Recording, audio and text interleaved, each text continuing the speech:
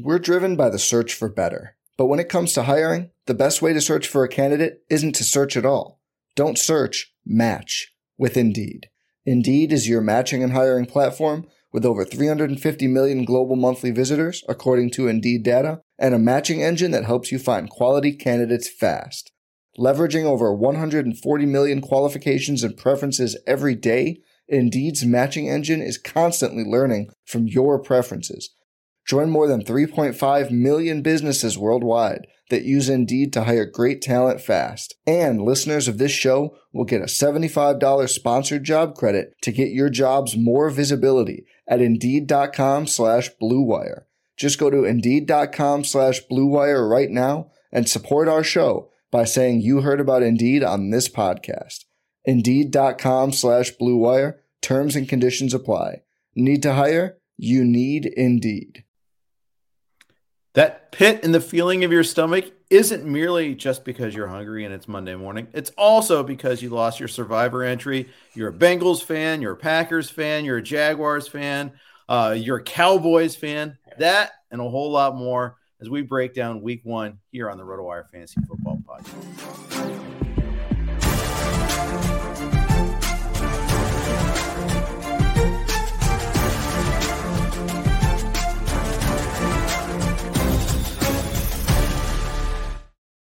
Everybody, welcome to the RotoWire Fantasy Football Podcast. It's the Overreaction Monday edition, as we do, the Week 1 Overreaction Monday edition. It's everywhere. In fact, it's even a meme on Twitter that we overreact to the Week 1 results. Don't overreact to the preseason. Don't overreact to Week 1.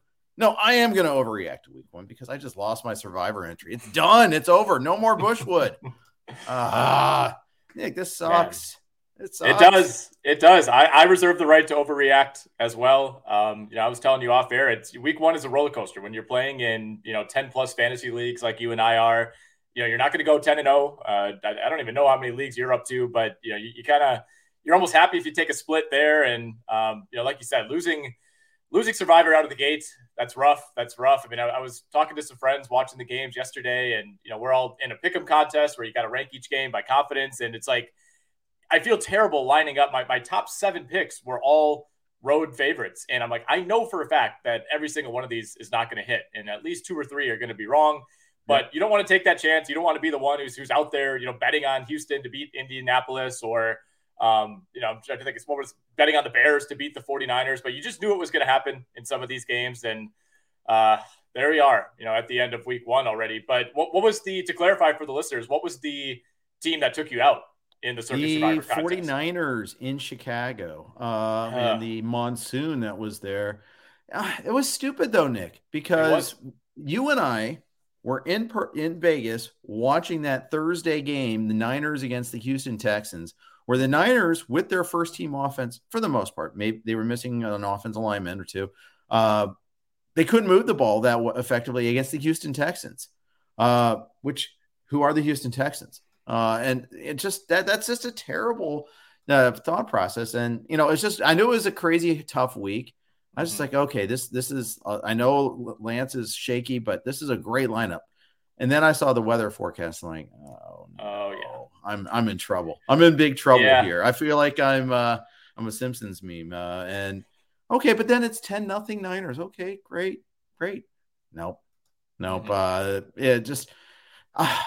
it's not all on Lance, but it's partially on Lance. I mean, they also lost Eli Mitchell, and I think that was a big deal. You notice they didn't run the ball very effectively with Jeff Wilson. Only 2.9 yards per carry. Again, see also monsoon where you couldn't even put if you watch like the Game Pass afterward, I thought it's something called something else this year. They had to superimpose the yard lines later on. The field was just that much of a wash. It's a mess, but I'm glad I'm not that the Niners were the only ones that went down. I do have in one other pool, I used the Ravens at least. So I did diversify a little bit, but the Colts went down. The Bengals went down. The Titans went down. There's a lot of carnage there in Survivor this week. Yeah. And, Circa tweeted out the results, the most popular picks by the time things locked yesterday. And the Ravens were by far the most popular pick in that contest. But yeah, I mean, the Colts were number 2, the Titans were number 3, the 49ers were number 4. in terms of popularity. So 3 of the top 4 getting knocked out right away in week 1. And, I went back and forth on San Francisco. I know I made them my best bets in our Beating the Book article and our staff picks article. I immediately regretted that because I locked that in like an hour before the George Kittle injury popped up. And now in retrospect, that feels like the writing on the wall where we maybe should have been a little bit more concerned. And then, of course, you wake up Sunday morning and you're watching NFL Countdown and they go to Chicago and they show people squeegeeing the field.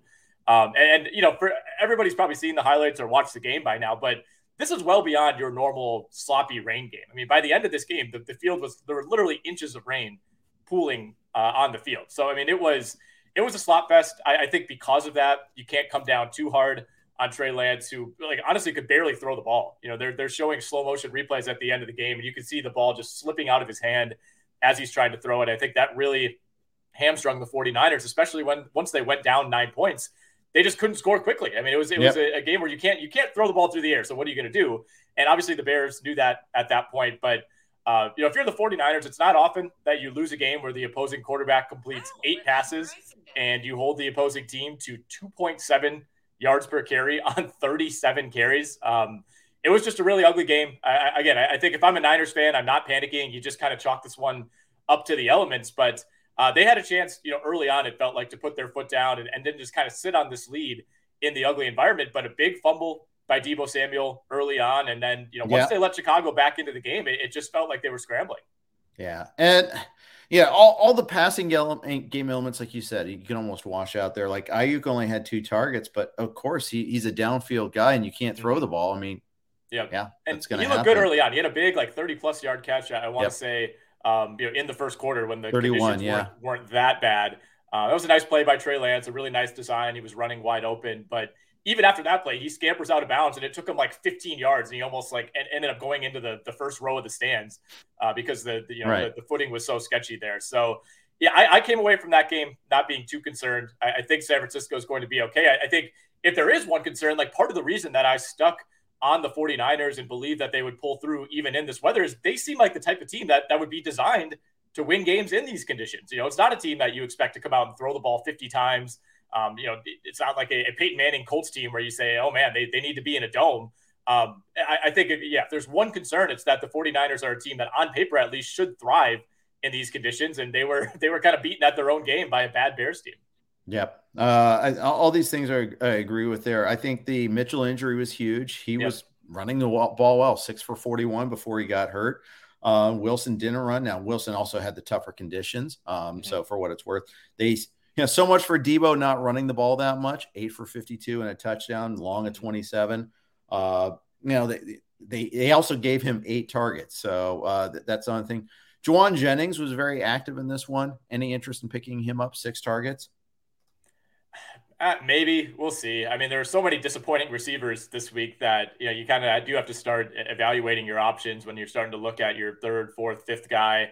I think I'll probably stay away initially. I want to see one game of normal football for the 49ers in a game where it's not a Lake Michigan hurricane before I make my judgments. But somebody to monitor absolutely through one game. All right, let's go to the Thursday night game real quick. When we did it. We were broadcasting on Sirius XM live during that game. Had a question. Jazz asked, "Is Cam Akers donezo? Are they trying to ease him back?" I mean, there's a lot of Cam Akers anxiety out there, and I feel for you. I'm going to be empathetic, but I don't have him anywhere. But I would not trade for him. Let's put it that way. I'm not going to buy low.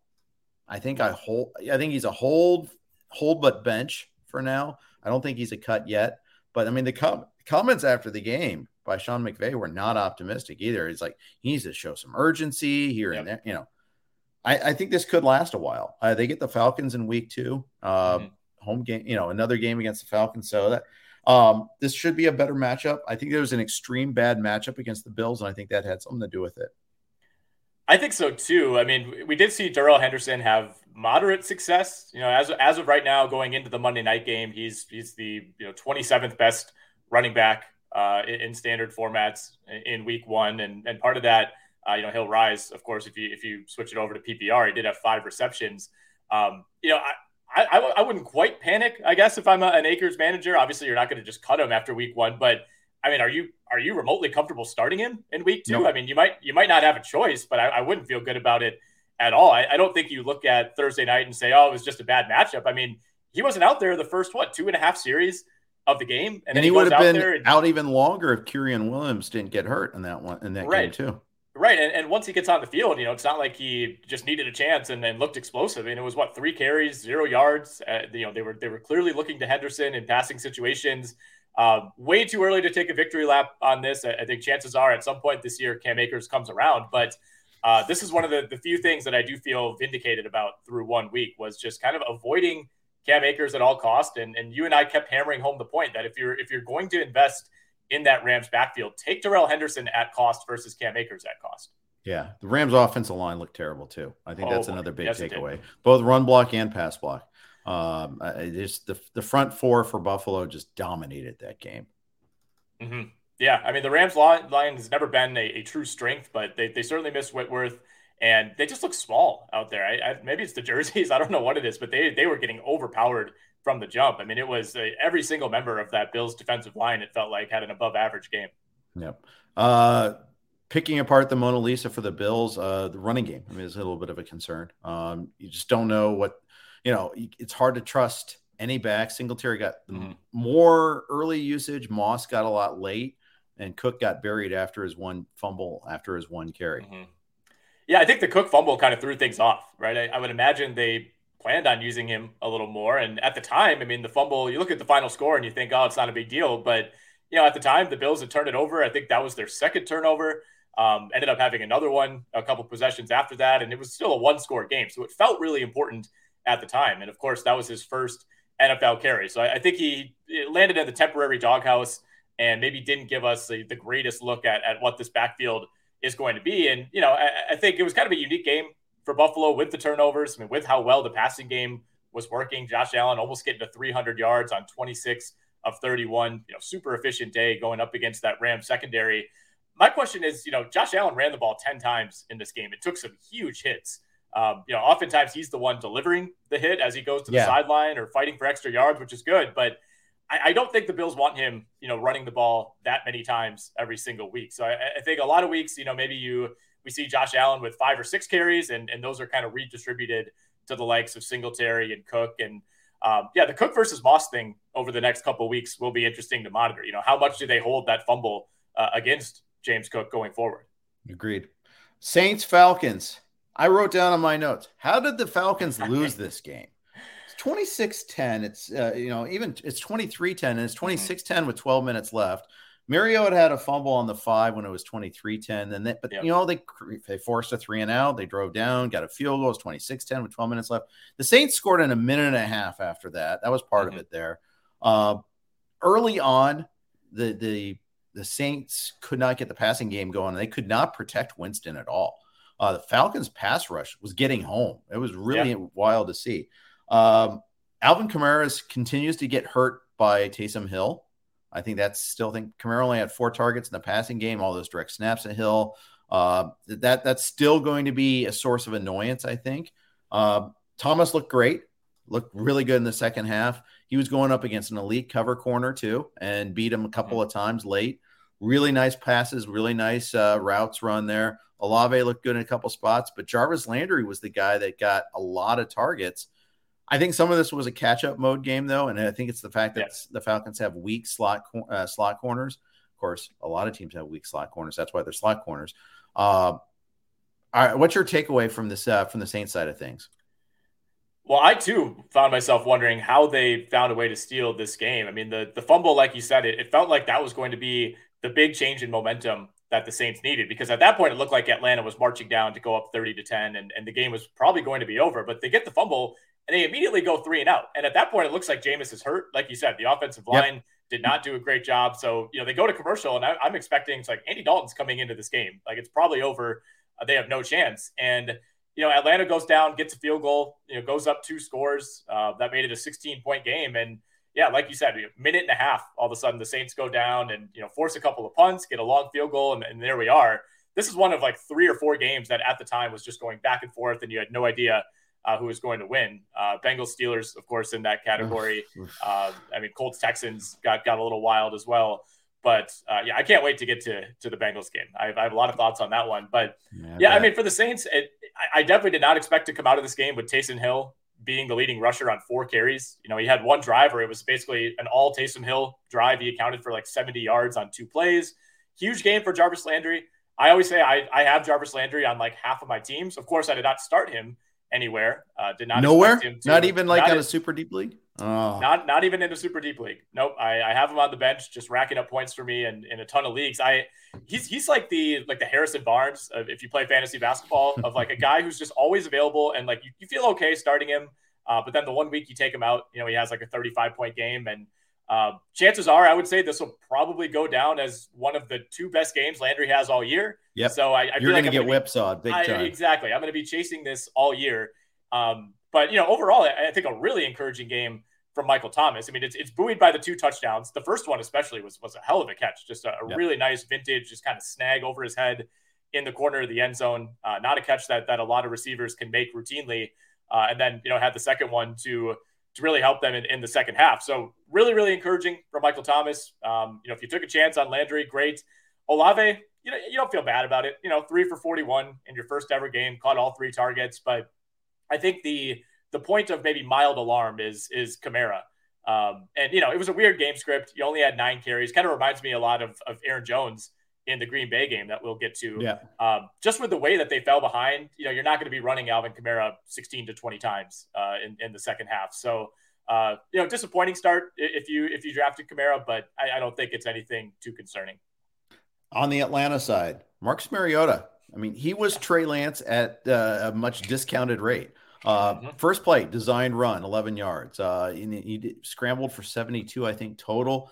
He threw the ball okay. Wasn't great, but that we kind of expected that. If you're a Kyle Pitts roster manager, you're not feeling too great about it. But I'm actually not that worried about Pitts. The Saints had Marcus Lattimore on him. That's not going to happen every single week. Marshawn Lattimore. But it's you're not going to have an elite cover corner on him every single week. It's just that the Saints had a lot of familiarity with the Falcons, and they dedicated Lattimore a lot to Pitts. The problem is they got to get other people step up. Drake London looked the part.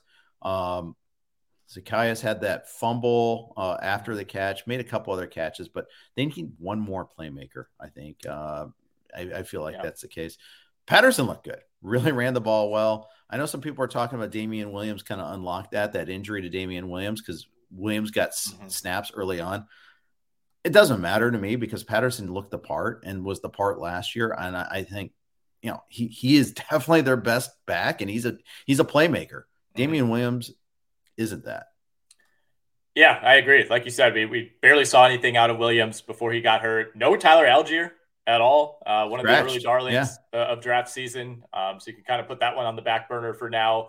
I mean, the Patterson thing is hilarious. Like they spent all offseason telling us there's no reason to use him like we did last year. We're a young team, we're progressing, and here we go. Week 1, 22 for 120 and a touchdown. And as of right now, he's sitting as a top 5 running back in PPR formats in week 1. So I think everyone kind of collectively just took the Falcons at their word with Patterson, and now here we are. I mean, if you got him, way later than his 2021 production would imply, I think you're feeling pretty good about that, especially in light of the Williams injury.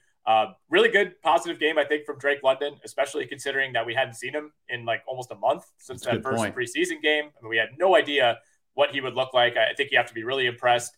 And I'm with you on Kyle Pitts. No reason to panic. Weird game. Obviously that a lot of the emphasis was keeping it on the ground with Mariota, and it was just overall just not a great week for tight ends in general. I mean, Travis Kelce balled out, but other than that, it's right now the number 2, 3, and 4 tight ends on the week are OJ Howard, Taysom Hill, and Gerald Everett. So disappointing day for Mark Andrews, disappointing day for Kyle Pitts. A lot of those guys in the upper mid-level just didn't do a whole lot.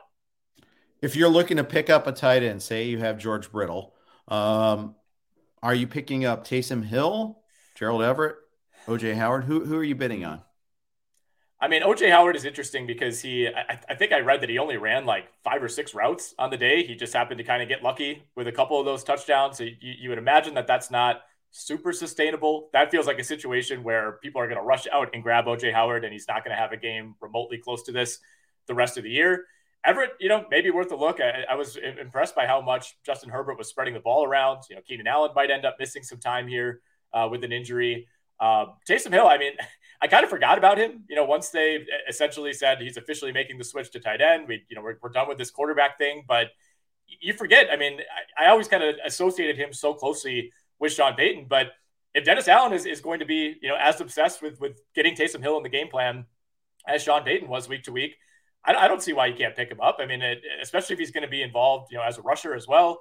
So I think I would prefer Hill to Howard. You're kind of doing it on a whim, but I think there's a little more upside there over the course of the entire year.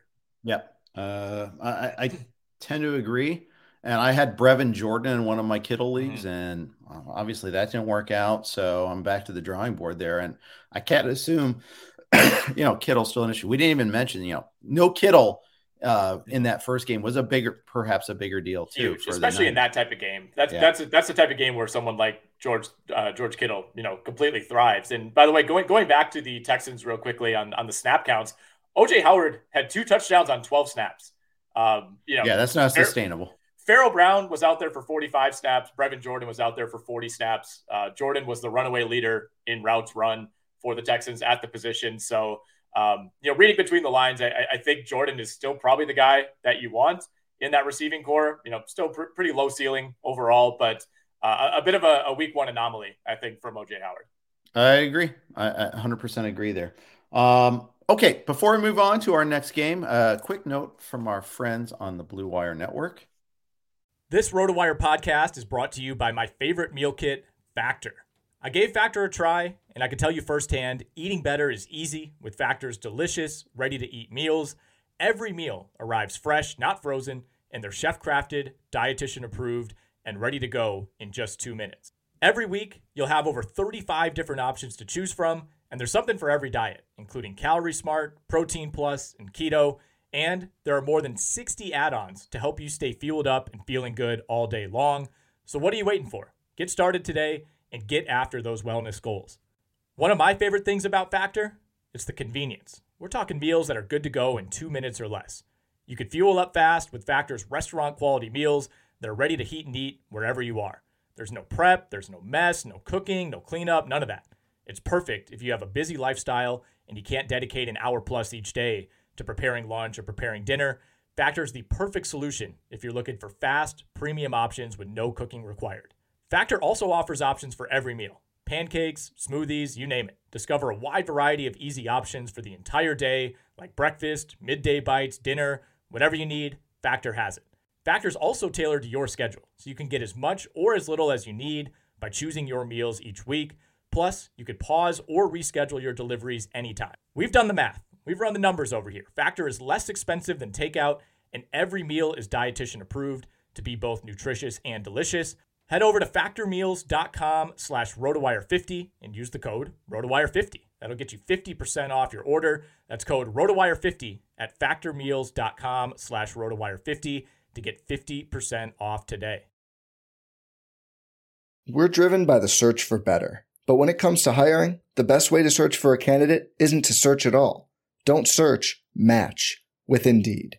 Indeed is your matching and hiring platform with over 350 million global monthly visitors, according to Indeed data, and a matching engine that helps you find quality candidates fast. Leveraging over 140 million qualifications and preferences every day, Indeed's matching engine is constantly learning from your preferences. Join more than 3.5 million businesses worldwide that use Indeed to hire great talent fast. And listeners of this show will get a $75 sponsored job credit to get your jobs more visibility at Indeed.com/Blue Wire. Just go to Indeed.com/Blue Wire right now and support our show by saying you heard about Indeed on this podcast. Indeed.com/Blue Wire. Terms and conditions apply. Need to hire? You need Indeed. Introducing Royal Caribbean's newest ship, Icon of the Seas, the ultimate family vacation. The ultimate 6 slides, 8 neighborhoods, 0 compromise vacation. The ultimate never done that, can't wait to do it vacation. The ultimate chillin' by a different pool every day of the week vacation. This is the icon of vacations, icon of the seas, arriving in 2024. Book today. Come seek the Royal Caribbean. Ships Registry, Bahamas. All of our podcasts are hosted on the Blue Wire Network. Thank you for your hosting. Let's move on. Let's hit next game that we'll hit is the Patriots and the Dolphins. Oh, what a snoozer. Not much to see here on the Patriots side for sure. Just the continuation of the horrible preseason for them. I think we were kind of getting excited about Ramondre Stevenson, maybe as a PPR type of back. He had 2 targets. And he split carries with Damian Harris, basically 50-50. The Ty Montgomery played after all, got the 1 touchdown. There really wasn't much to say about the Patriots side of things here. This was an ugly, ugly game from the Patriots. And I took the loss in our staff picks on this one. I picked the Dolphins to win, but I thought the Pats could cover. They got nothing on offense. They did have a touchdown in the third quarter. That trimmed it to a 17-7 deficit. And at that point, you're thinking, okay, you get a stop here. Maybe they can work their way back into the game. But the Patriots, for one, could barely get stops. And 2, their final 3 drives of the game were punt, 4 and out, and a fumble that essentially ended the game late in the fourth. And Mac Jones threw a pick on his first possession, had essentially a strip sack that it almost looked like a pick at first, but another turnover that led directly to a touchdown for Miami. And at that point, Jalen Waddle, 40-yard touchdown right before the half. That essentially sealed it for a Dolphins team that I think this was one of the hardest games to read, because New England, everything that they showed us over the past month is this is a bad football team offensively that has no direction whatsoever. It has 2 bad offensive coordinators. They've looked awful every time we've seen the number 1 offense out there in the preseason. And then on the other shoulder, you have it's Bill Belichick. They'll figure it out. He's got to get the benefit of the doubt. He's going up against a rookie head coach and Mike McDaniel. How could he possibly lose this game? And, by the end of the first quarter, it was abundantly clear that the Pats were going to need, some sort of minor miracle on offense to be able to keep up with a Dolphins team that didn't even play that well. It felt like, this was not a fantastic game from Tua Tagovailoa. He, obviously did enough for the Dolphins to get the win, but I didn't come away from this thinking that he's a different quarterback. If anything, I feel about the same about the Miami Dolphins, and I feel much worse about the Patriots. Yeah, for good reason. Really, really awful start to the season for them. Looking at the Pats going forward, I want to stream defenses against this team now. Steelers get them next. It's at Pittsburgh. Now that's going to be without TJ Watt. We'll get to them in a second. And then home against the Ravens, at the Packers. Those are all, you're not going to be able to stream the Ravens and Packers. Are already rostered. You might be able to pick up the Steelers. Steelers, obviously, they had a huge defensive day.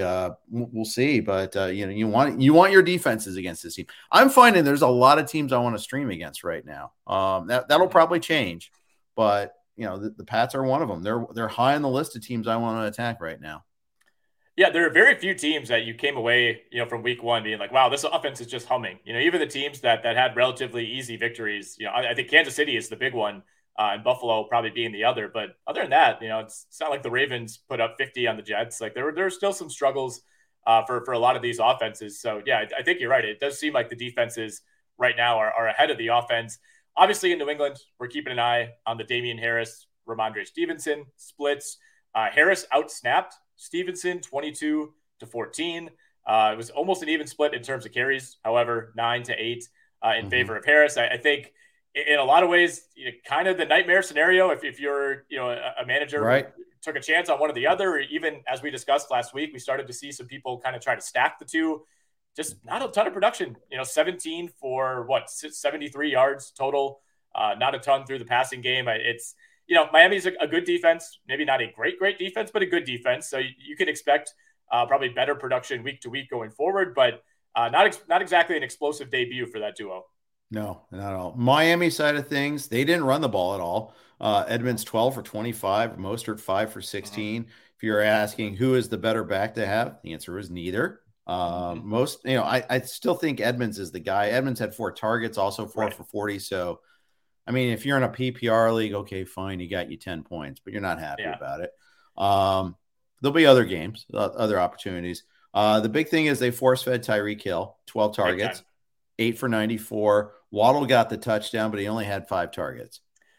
Yeah, Waddle got bailed out by the touchdown. I think that's one of the things. If you're just doing surface level, it's like, oh yeah, it looked like a good game for Jalen Waddle. But the 5 targets, that's something to monitor for sure. 5 targets on 28 routes run. Really wasn't involved all that much in the running game. He's the guy that certainly you can get going on reverses and things like that. Did have 1 for 8 yards, but force feeding Tyreek Hill would be an understatement on some of those throws. Tyreek Hill, to his credit, brought 1 down that absolutely should have been intercepted. Really just a Hail Mary, close your eyes and chuck it type of throw from Tua. And Tyreek Hill, even at his size, is one of the best jump ball receivers in the game and kind of bailed out his quarterback there. But overall, you feel I still relatively encouraged about Waddle just because of the injury cloud for the last few weeks. It wouldn't have shocked me if he was kind of limited through this game. He appeared to be healthy. Ran away from everybody on that touchdown, so that's a positive. But I feel if you're a Tyreek Hill owner, I think you feel really good coming out of here. I mean, it's force feeding is bad if you own the number 2 guy. It's fantastic if you own the guy who's being fed. Did Miami vastly overestimate the skills of Mike Gesicki by slapping the franchise tag on him? I think so. I read an article earlier this morning that just basically said there's really no reason to be holding Mike Gesicki unless you're crossing your fingers for a trade. I mean, this looks like it might just be one target, kind of a good player who just doesn't fit what they want to do. Yeah, 1 target. It's a continuation of the malaise of the training camp and the preseason there. He's out of favor with this team. He's not getting a ton of snaps. He's not getting a ton of targets. I mean, I think he's clearly not startable right now. No, played fewer than half of the snaps. Durham Smythe, 38 snaps, Mike Gesicki, 25. So really trending in the wrong direction. Really so. Ravens, Jets. Okay, the top survivor team did go through.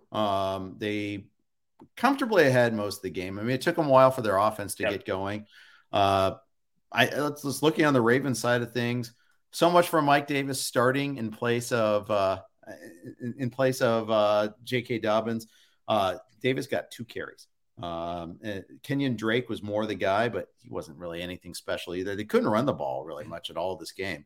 21 for 63. Just very little work there. Davis is a cut now in my impression. I thought that he might be a sneaky start, and instead he's just a flat out cut now. Yep, I agree. I think the whole appeal with Mike Davis is maybe you were going to get use out of him the first 2, 3, 4 weeks of the year. If you can't get work in week 1 in this type of game, I think that's a really bad sign. So I'm with you there. But yeah, this is just a weird game. I mean, a comfortable win for Baltimore at first. It looked like maybe they were going to be in that zone of teams like San Francisco and Indianapolis that maybe get tripped up by a bad opponent in week 1. But a couple of big splash plays through the air. Like you said, though, not a lot going on the ground for this Ravens team. Only 6 carries for Lamar Jackson. They were out first downed in this game, 24-13. Jets won the time of possession battle. Jets had over 100 more total yards. It was not a domination by any means. It was just some timely throws, to Rashad Bateman and Devin Duvernay for Lamar Jackson. But I think the biggest thing for me is we seem to have our answer on who the number 2 guy is going to be in Baltimore. And, we'll see how that transpires over the next couple of weeks. But Rashad Bateman, he's still the number 1. He did only have 2 catches on 5 targets, but Devin Duvernay, 4 for 4 in terms of catches and targets, 54 yards and 2 scores. Yep. How interested are you in picking him up? I think I'm pretty interested. I think maybe in a league, if you're a little bit deficient at receiver, I'm pretty heavily invested in, I have a couple like Mike Williams, Allen Robinson pairings that let me down massively this week. So maybe in a league like that, you try to go out and add a little bit more depth. I mean, obviously you hope you're not in a position where you're moving one of those guys to a bench role, but 2 touchdowns in week 1, that's enough for me to have interest. Enough said about that. Jet side of things, if you are a Breece Hall manager, what's your level of panic right now? Well, I am a Breece Hall manager in one of those NFFC leagues. I think you're thanking the Lord that he had 6 catches for 38 yards on 10 targets, which is nice. So that salvaged what was otherwise a pretty disappointing debut. I think Michael Carter looked like the better back in this game. He goes 10 for 60, Hall 6 for 23. That split is a concern. You would imagine that eventually, Breece Hall maybe commands the lion's share of the carries going forward. So I'm not in full-on panic mode. And you also have to take into account the game script here. I mean, Joe Flacco threw the ball 59 times. Why? In this game? 59 times. I mean, you're playing from behind, but still 59 times. That was by far the leader among any quarterback this week. Yeah, sure. He had 307 yards, but is that 5.2 yards per target? I mean, per attempt. Oh, why? Bizarre game planning. I don't know. I mean, I get it. You're behind. You have to throw the ball, but I think this Jets game, it's tough to have any real takeaways because of that. They're not going to throw the ball 60 times a game so long as Joe Flacco is under center. And I think that led to deflated numbers for guys like Breece Hall. And I think it led to inflated numbers for, say, Corey Davis, who goes 6 for 77 in this game. I mean, he was targeted 9 times. Like I said, Breece Hall was targeted 10 times. Garrett Wilson, who looked like he would just be maybe a total non-factor to begin the year, he even goes 4 for 52 on 8 targets. Yeah, 8 targets, 9 targets, 7 for Elijah Moore. Very quiet game. Michael Carter had 9 targets of his own. Michael Carter, couldn't you start Michael Carter? He had, in a PPR league, he brought you 17 points. He didn't get in the end zone, but still 60 yards rushing, 40 receiving plus on 7 catches, 7 for 9 for 40. I mean, PPR. This is why people argue against PPR leagues, by the way, is because, you get 11 points just on those little short passes. But, he was the main guy.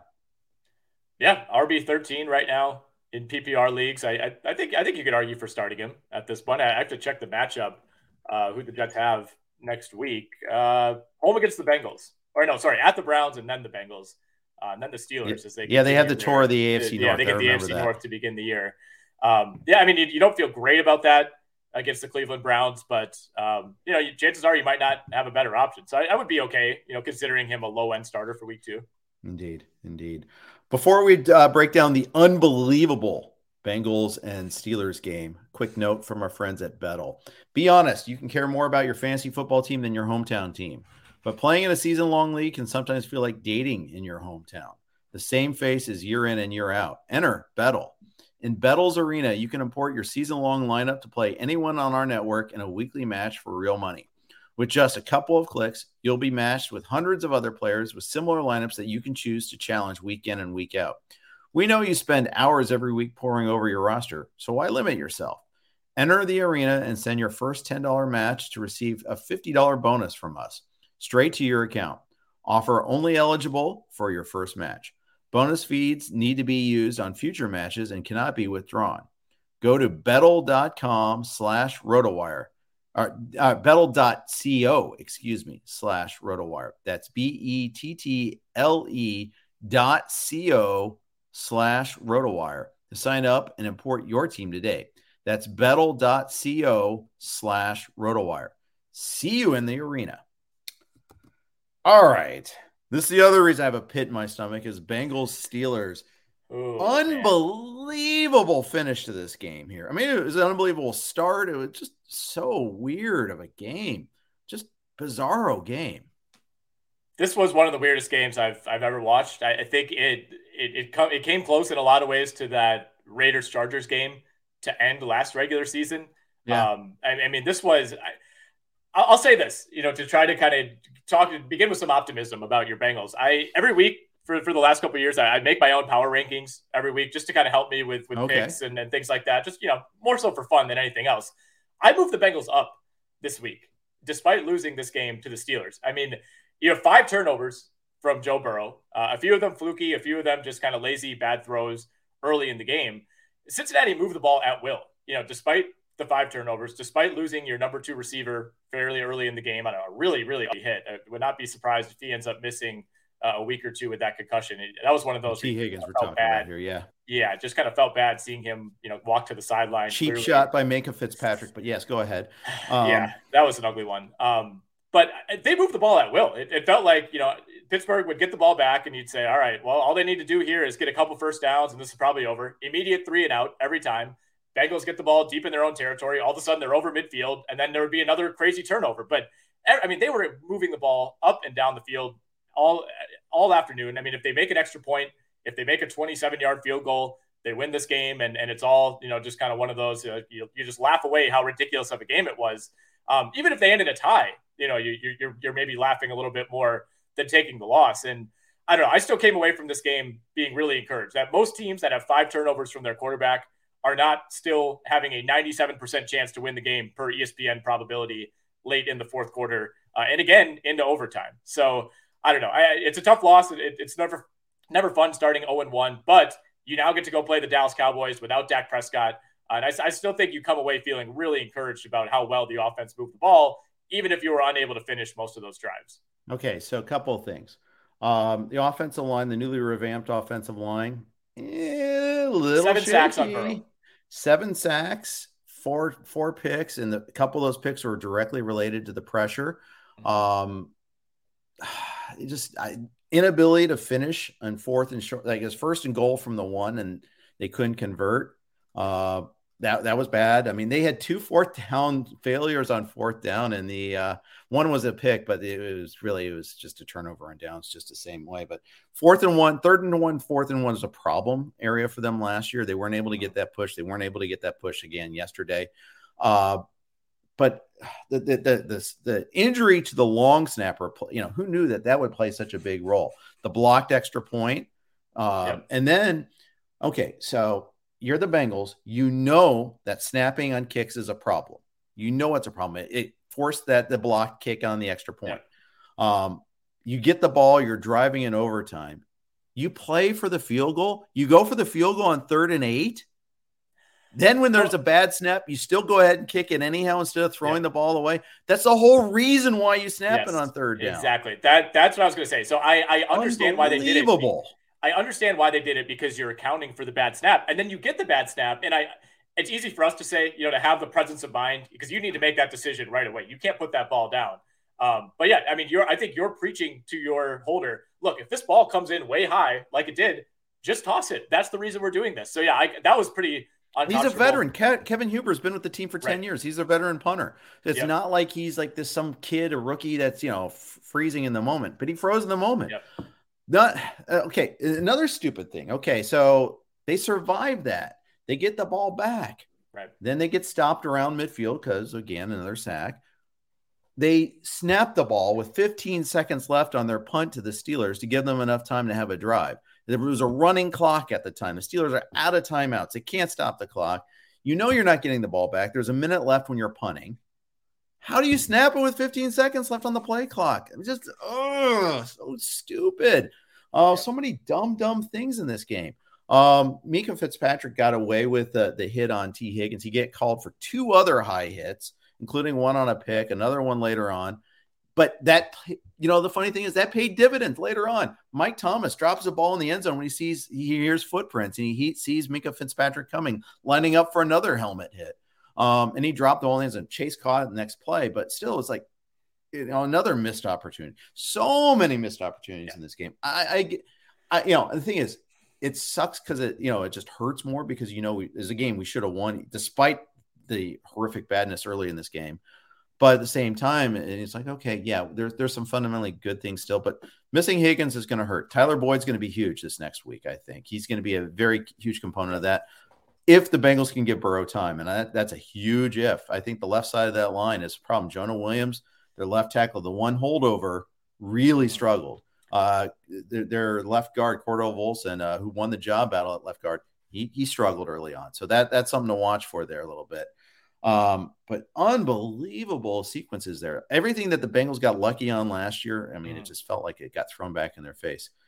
Yeah, I kind of felt that way too. And I will say, if you're concerned about the left side of that line, we saw the left side of the Buccaneers line last night have some pretty significant issues with Micah Parsons and the Dallas Cowboys. So, obviously you like Cincinnati's chances against the Cooper Rush Cowboys, especially considering how bad they looked even before Dak's injury last night. But I mean, not exactly the easiest matchup for the left side of that line. And by the way, Ja'Marr Chase played 100 snaps in this game. I mean, you talk about, we had multiple games that went all the way to the end of the overtime period. And like you said, just missed opportunity after missed opportunity for Cincinnati. I mean, Pittsburgh was begging the Bengals to come back and take this game. 4 turnovers in the first half for the Cincinnati Bengals. And the Steelers proceeded to score 6 total points on their next 9 drives. Yeah. The Pittsburgh offense was moribund. Awful. The whole game. Yeah. They had one flea flicker to the Freiermuth that worked out pretty well. It set up a score, but they couldn't even get a touchdown off of that. They had a sequence where they were at the 1 yard line, got stuffed again. They had to settle for a field goal. I mean, they had a pick six. I mean, the fact that 7 sacks, 4 turnovers by the defense, and you only scored 23 points. Think about it that way. Najee Harris didn't play the overtime at all. Reportedly, his foot was in a walking boot. He had the Liz Frank thing in training camp. Some rumors that he has a high ankle sprain. We'll find out a little bit more about that one, but not good. Not good at all there. Trubisky, 5.1 yards per attempt. It was pretty ugly. I thought it felt like for a while there in the second half, every play that was a pass, he was basically just drifting toward the sideline and throwing it at the last second. Yep. Like this Pittsburgh, if you didn't watch this game, this Pittsburgh passing offense was brutally bad. I'm a little concerned. If you're a Chase Claypool investor, I mean, Deontay Johnson was able to salvage a decent. They had a crazy catch late. Yep. That really ended up kind of bailing out Pittsburgh, but still that was their only downfield pass to a receiver all day. I mean, it was bad. Like the way that they were operating on offense, you would almost expect that like they were playing in a windstorm or a rainstorm. Like it was no different than the Ben Roethlisberger offense. That was the takeaway I had from that. Exactly, I mean, it was could do nothing downfield. Yep. We saw nothing from George Pickens. I think that was kind of buried in how absurd this game was. Is George Pickens had 1 catch for 3 yards on 3 targets. One thing that critical PI that was BS, but sorry, that's a Bengals fan. Sorry. Well, I agree. There were some questionable ones at the end of that. Yeah. Although the Bengals, there were a few that I thought went their way at the end as well. Pat Freiermuth, oftentimes in these ugly offenses where you can't throw the ball downfield, the tight ends end up benefiting by default. I think we're going to see the same with Cole Kmet in Chicago over the course of the season. But Freiermuth, 5 for 75 on 10 targets. I think he's kind of the only guy who you come out feeling the same or maybe a little bit better about in this Pittsburgh passing game in week 1. And the backup tight end Gentry had a big play too. Yep. But Freiermuth is definitely, the guy for sure. 10 targets in this game. Johnson got 12 targets. Yeah. The lack of Pickens was the thing. And I think they had Awuzie on Pickens, and Awuzie is their best cover corner. So that might've had a lot to do with it too. Yep. Well said. I mean, we'll see on Najee Harris. I mean, that one looked like the way he reacted. I thought he tore his ACL or something. I mean, he was writhing around. And that looked really bad. And then he just kind of hopped up and limped his way over to the sideline. He was up. He was still in uniform watching the last, the full overtime period and the end of the fourth quarter. So that's a big wait and see. Wouldn't surprise me if maybe he ends up playing in week 2. Also wouldn't surprise me if he misses a few weeks. There's been some inklings that maybe it's a high ankle sprain for Najee Harris. That would likely knock him out for at least a couple games, you would think. And I am now just seeing a tweet from Jonathan Jones over at NFL on CBS.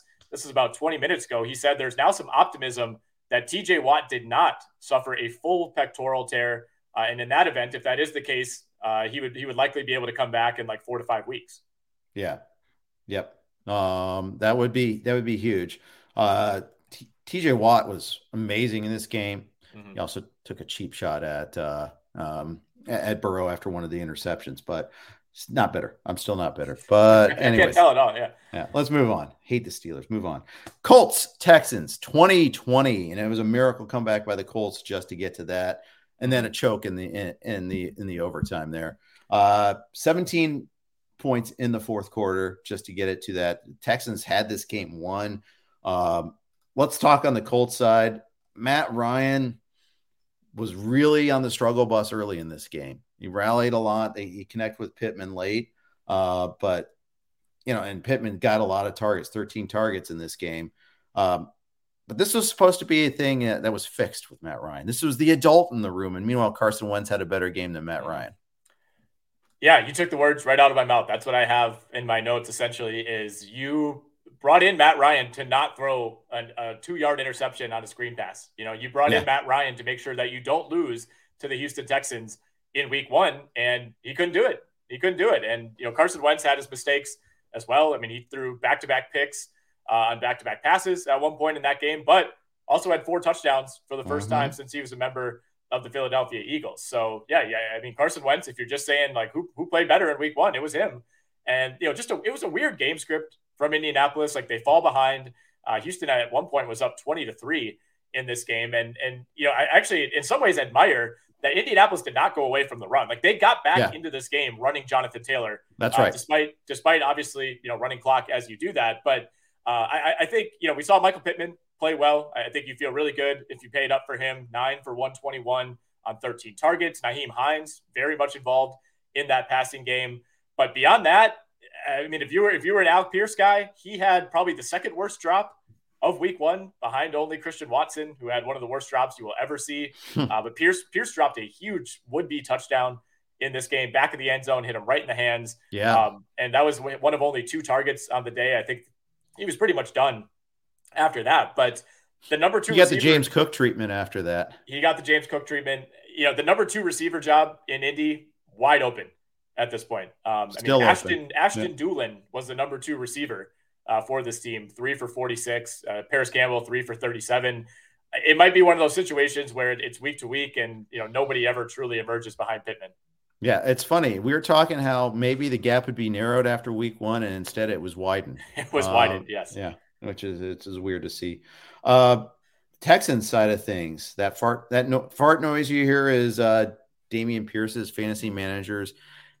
Honestly, I'm going to say that this is probably temporary a little bit. This was kind of a tough matchup, but Burkhead out carrying Pierce is just not something you want to see. But neither got untracked. Each had a long of 8. Right. Yeah, they were unable to run the ball at all, even without the artist formerly known as Darius Leonard available for that Indianapolis Colts defense. Burkhead at least gave you 5 for 30 in the passing game. I think what's most concerning with Pierce is that he was not on the field really for any of those key situations late in the game. It was Burkhead late in the fourth quarter. It was Burkhead through overtime as well. It's also, you have a veteran kind of old school coach at the helm of this team. It's not shocking that he would favor some veterans early in the year. I'm not panicking if I'm a Pierce manager. The leagues that I have him in, I think I was able to kind of keep him on the bench and kind of soft launch him for week 1. But yeah, if you went all in on Dameon Pierce, like to be your RB2, you're not feeling great about it thus far. Yeah, if you took Pierce over Cordero Patterson, for instance, I did, not very happy at all about that one there.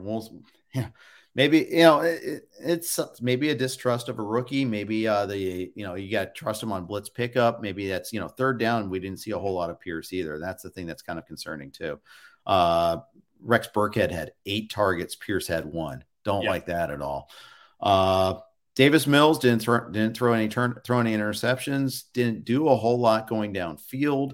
You expect a little bit more of that. Cooks had 1 long catch, 42. We mentioned OJ Howard. Can't quit OJ Howard, but and I wanted to see a little bit more out of Nico Collins. Only got 3 targets in this one. Yeah, that was a little disappointing. Weird game for this Texans passing offense, with multiple tight ends involved and obviously OJ Howard having that game. I mean, Chris Moore was essentially the number 2 receiver, I guess, for the Texans. But I think if nothing else, kind of good to see the Brandon Cooks point hammered home. Like he's very clearly the number 1 guy for Davis Mills. And this was still a pretty encouraging showing for Davis Mills. I know I was reading Chris Liss's observations early this morning, and he just threw a stray note out there. He's like, I would rather have Davis Mills than Tua, just for, if you're talking real quarterbacks, not fantasy. Yeah. I think I agree with him on that. Yeah. Yeah. I think so too. I think so too. All right, let's move on. But before we move on to, Wheelhouse Jaguars here, let's get another read in from one of our good sponsors, the fun folks from Vivid Seats. Hey, football fans, get your jerseys on and your tailgate snacks ready. Turn off the grill when you're at the tailgate. When you're done, please. Miami fans, that applies to you. That's right. NFL season is back, and so is your chance to score tickets with Vivid Seats. Download the Vivid Seats app or visit vividseats.com to see your team schedule, compare tickets, and secure your spot in the stands. As the only ticketing company with a reward program, Vivid Seats is the winning app for NFL fans like you. Earn credit when you buy 10 tickets and cash in to catch more games all season long. With tickets from Vivid Seats, you'll go from watching the game to being a part of it. Go to vividseats.com and find us in the App Store to browse unbeatable seats. We'll see you in the stadium. I've used Vivid Seats before. Good vendor. When I did my college tour with my daughter, we went to a Padres game. Worked out really well. Jacksonville against the Commanders in this one here. Some wild fourth quarter shenanigans here. The Jags made a game of it there, but They couldn't stop Carson Wentz. Well, they kind of did. They picked him off twice and got a sack, but 4 touchdown passes for Carson Wentz.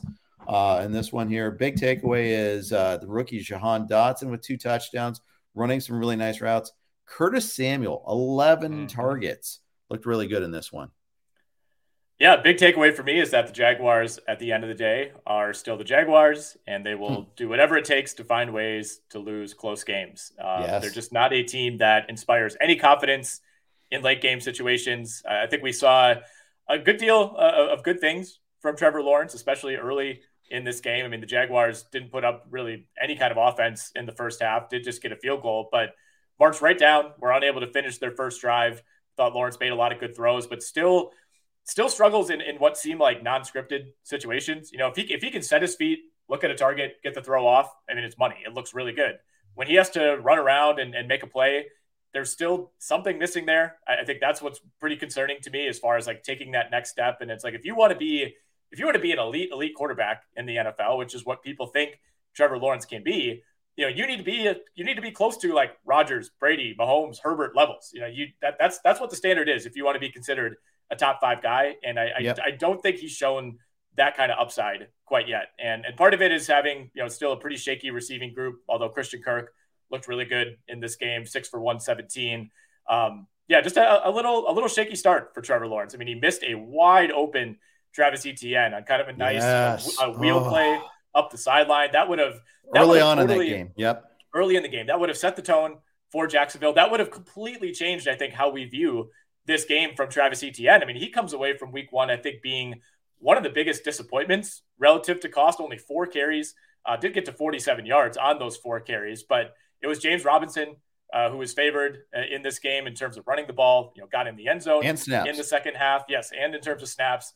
And, you know, Etienne, 2 catches, 18 yards on 4 targets. The 2 non-catches of those 4 targets were both should have been touchdowns. One of them an overthrow by Lawrence. The second one, just a drop by Etienne. And it wasn't going to be a walk-in touchdown, but it was one of those that if he secures that ball, he probably has the inside track to beating a defender to the corner of the end zone. So big time frustrating, kind of what could have been type of day for Etienne owners.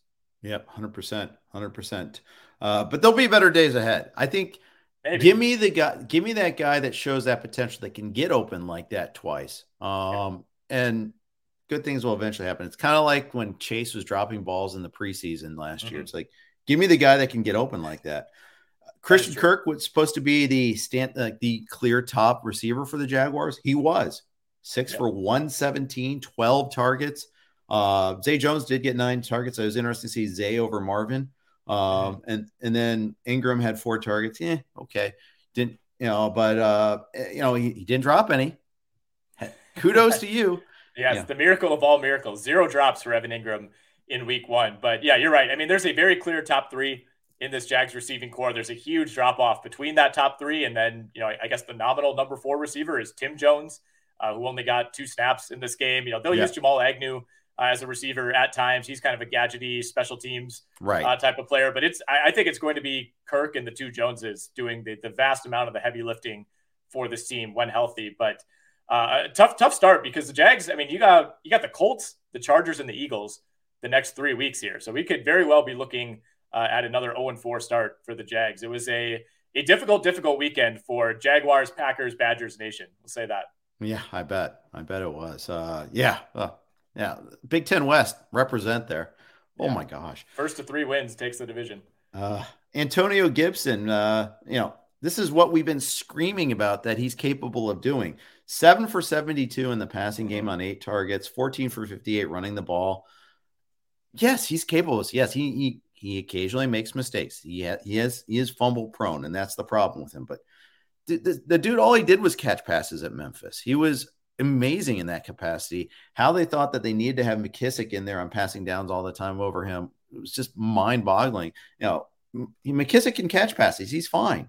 But Gibson, he was running routes.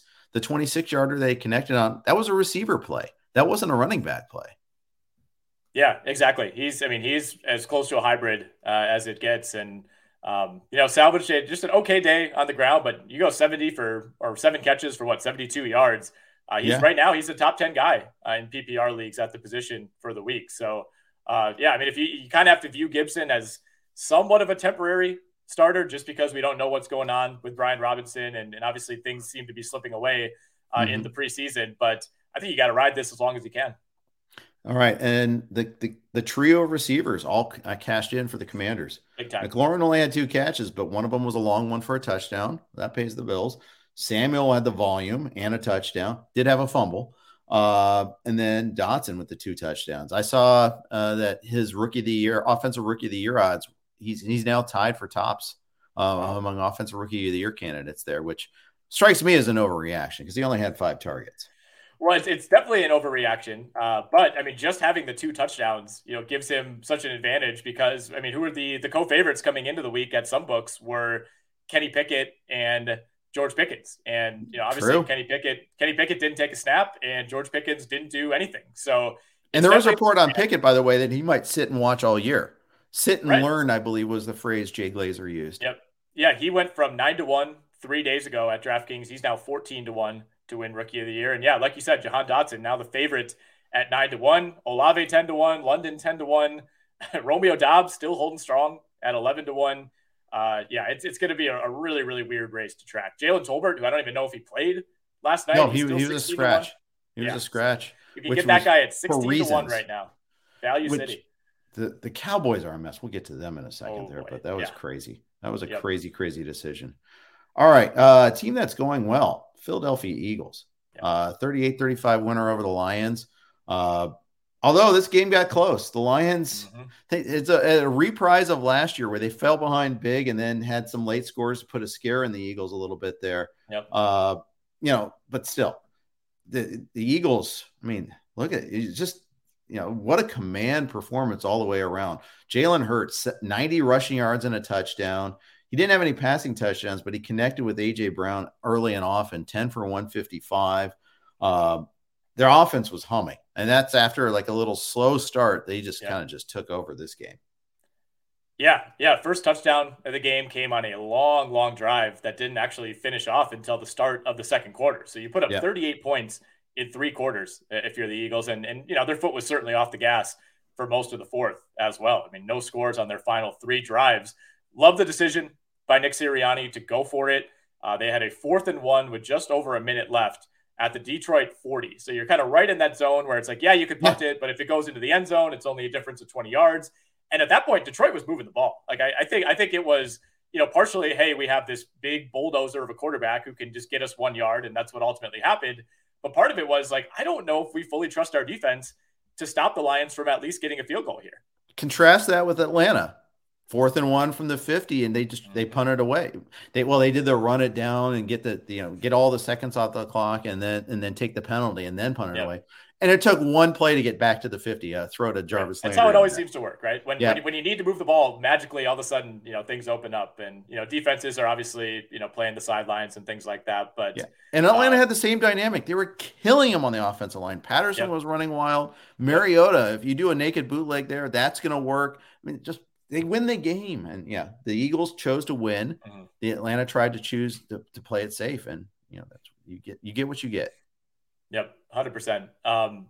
Eagles, like you said, 38 points. I mean, I was really praying for one final stop to get that cover for the staff picks, but alas, the Lions do cover this number that was moving pretty heavily in favor of the Eagles in the hours leading up to kickoff.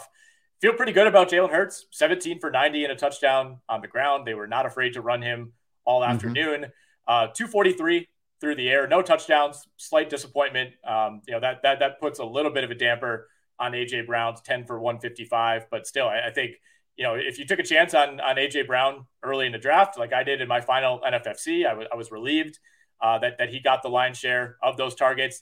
One of the biggest panics, though, of the week is Devontae Smith, who I think a lot of people pretty comfortable penciling in as maybe a wide receiver 3.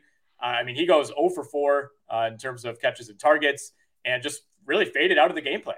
Yeah, but he was on the field every play. He ran the routes. They also, they ran for 216 yards in this game too. So I think that's one of those takeaways. They just didn't throw the ball that much. 32 passing attempts. I guess it was a little bit more than I thought, but they had 4 different rushing touchdowns. That's just the way it goes. I think Goddard got one big, 3 for 60, but he didn't do a whole lot either. I mean, they each had 4 targets. If you look at it, it's just they are force feeding AJ Brown. And why wouldn't you? AJ Brown's awesome. Yep. So yeah, you worry about that maybe target hog dynamic for a team that does like to run the ball a lot too. So those are things that can be concerned about.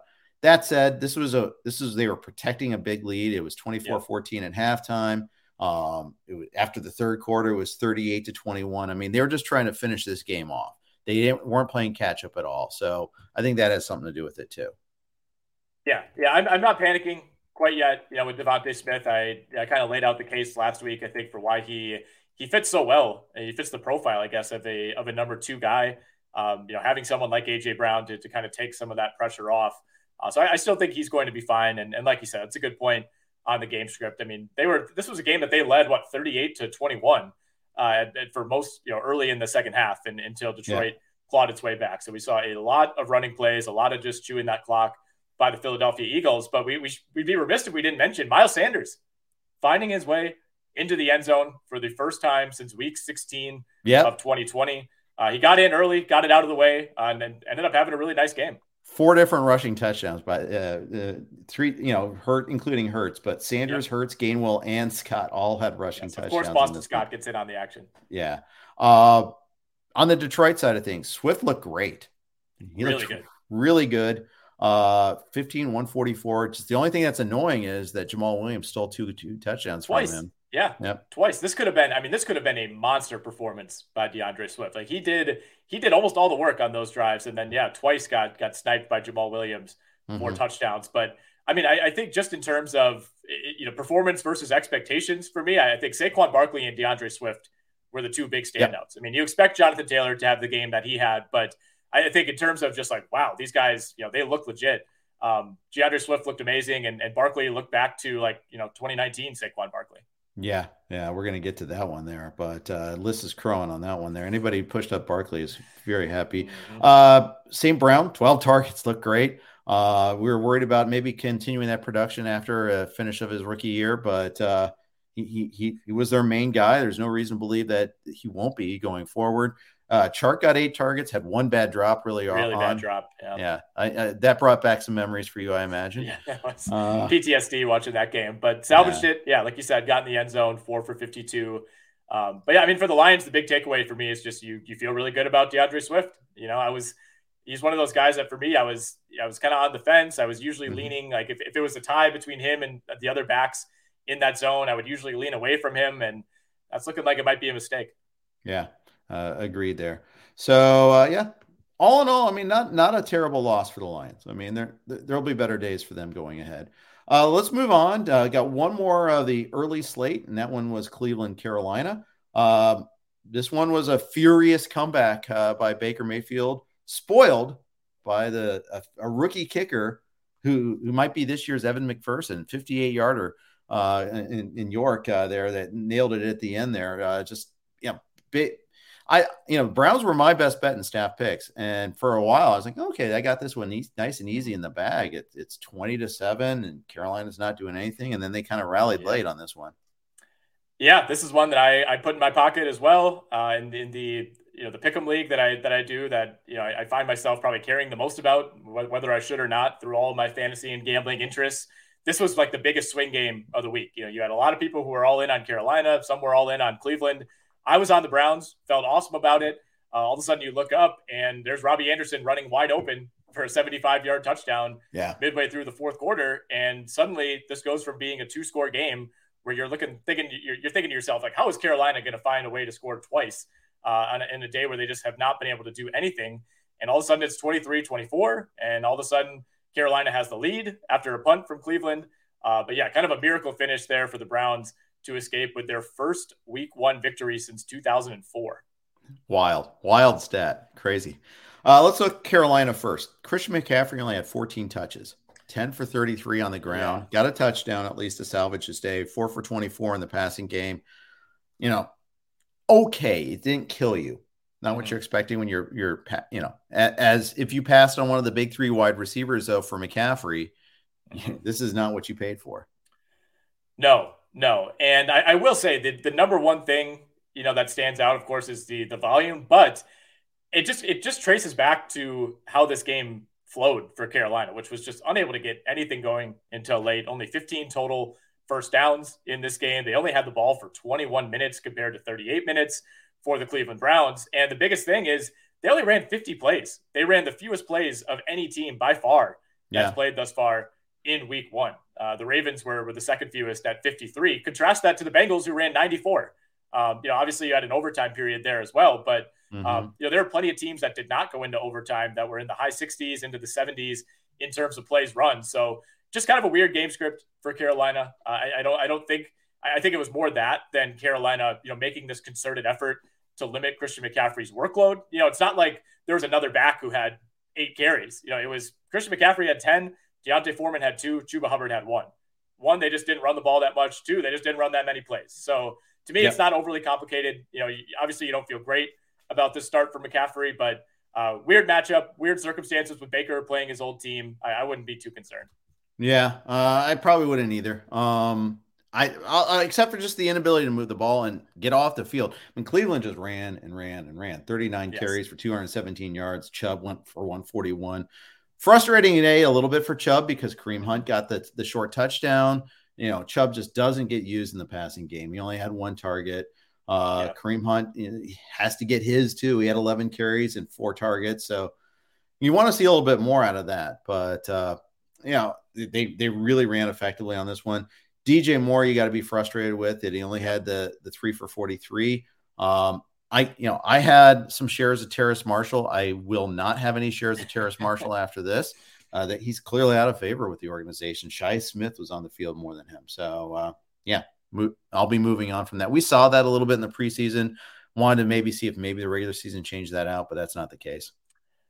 Yeah, I mean, Terrace Marshall was nowhere to be seen in this game, didn't even take a snap.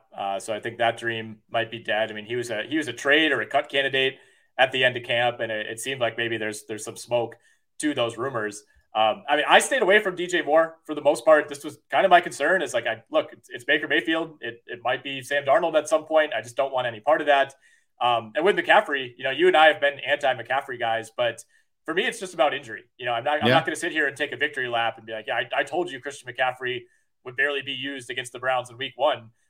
I still think he's going to have a really good year as long as he stays healthy. So yeah, for me, it was about the injury. It wasn't really concerns about usage. So I'm not going to, say that I had any inside track on that.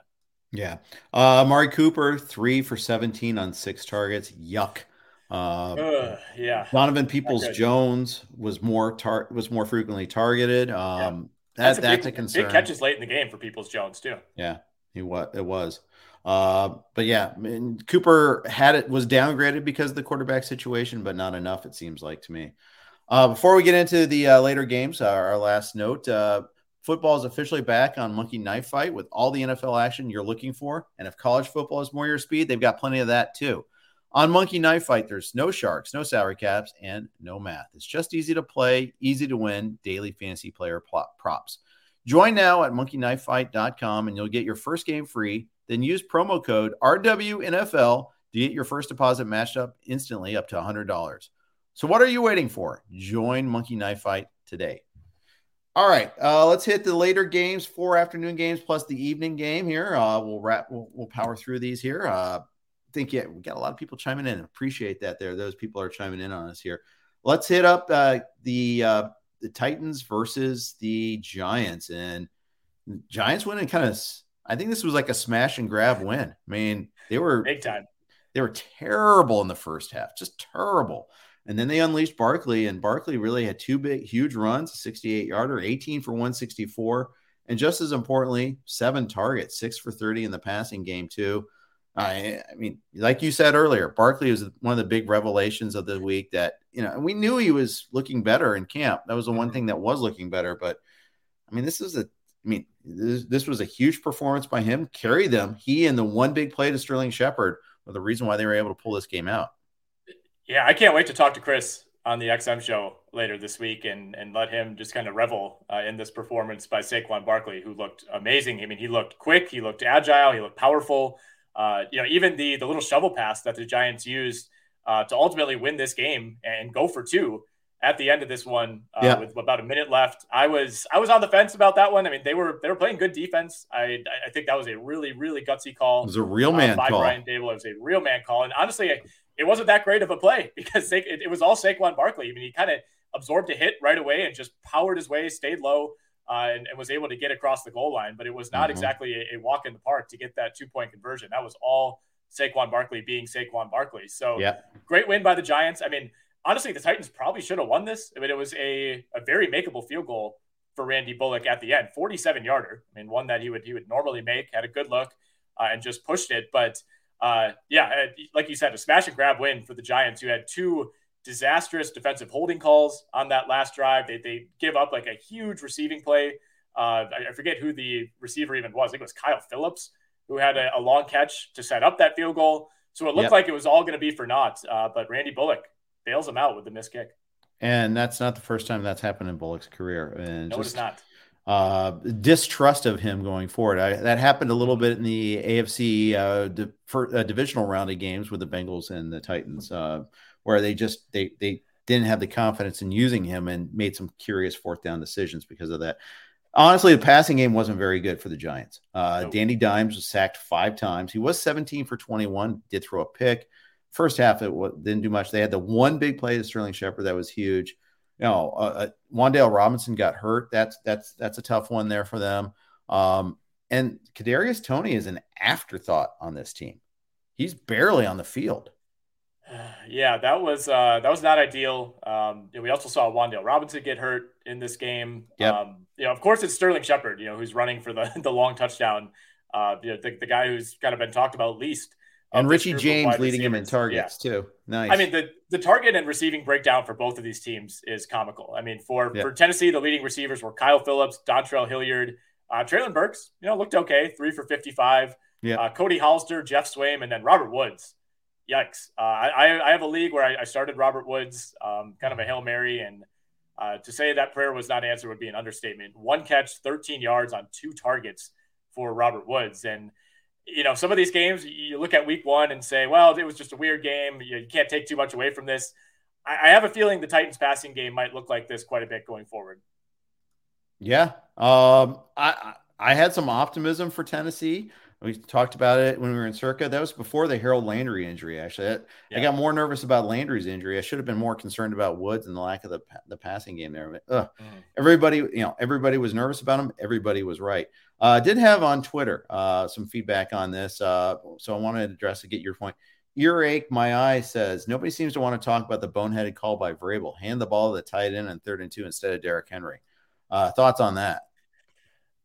Well, as someone who's all in on Derrick Henry, I agree. I would have liked to see the ball in Derrick Henry's hands. I think that was just a classic, like getting a little too cute for no reason at all. Yep. I mean, how often does the tight end reverse work in the first place? I think we actually saw a lot of that from Pittsburgh too, running some kind of hokey reverses at strange times in that game. Although they had one to Chase Claypool late in the game that did pay off. But to me, that's a sign of a desperate offense, right? Good teams are not running plays like that. The only team that seems to pull that off consistently is the Chiefs, just because they have so much unique motion. And for them, it's more than a desperation play. It's something that they work into their game plan. Whereas Tennessee, it just felt like we're out of options. We just got to try something here.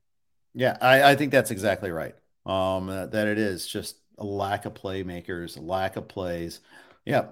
Oh, man, sweet play if it works. It's a boneheaded play if it doesnand it was a bonehead play, -4 yards on that one there, the backup tight end. All right. Chargers and the Raiders. And by the way, Alex, this is a good point too. They said that they didn't want to have anything to do with Henry after he dropped that perfect pass with his stone hands. And that's always been the problem with Derrick Henry, is you can't trust him in the passing game that much. Yep. Just 1 target. No catches, of course, on that target. I mean, it's a pretty big drawback. Obviously, he's been so dominant on the ground in years past that he's one of the very few backs who's able to transcend that. Nick Chubb in a lot of ways fits that mold as well. But I thought the Giants did a good job. I mean, 21 for 82, limiting Derrick Henry, who to me, he looked like Derrick Henry. I mean, he's one of those guys that he's so physically impressive, but he's not a guy that has like a ton of moves. It's kind of just power, stiff arm. That's about it. So, whereas Saquon Barkley, it's like, it's every single play, it's noticeable how well he's moving. With Henry, to me, it's a little bit harder to tell just based on the type of player that he is. But overall, I mean, he came out of this game healthy, still got over 80 yards in a really sloppy game. But 21 carries, you want more than 80 yards, right? Yeah, you do. Yeah, you do. Long of 18. You didn't get the payoff. You didn't get him wearing down the defense. They didn't seem worn down to me. All right. Raiders, Chargers. Raiders had a better second half than first, but 3 picks for Derek Carr. That's not what you usually expect. You usually expect him to be guy, but the pass rush in this one here, I think, was the big story for the Chargers. 5 sacks, a lot of pressure on him. Devontae Adams still gets his. Darren Waller had 4 for 79. He did all right in this one. Hunter Renfrow really suffered in this because of all that.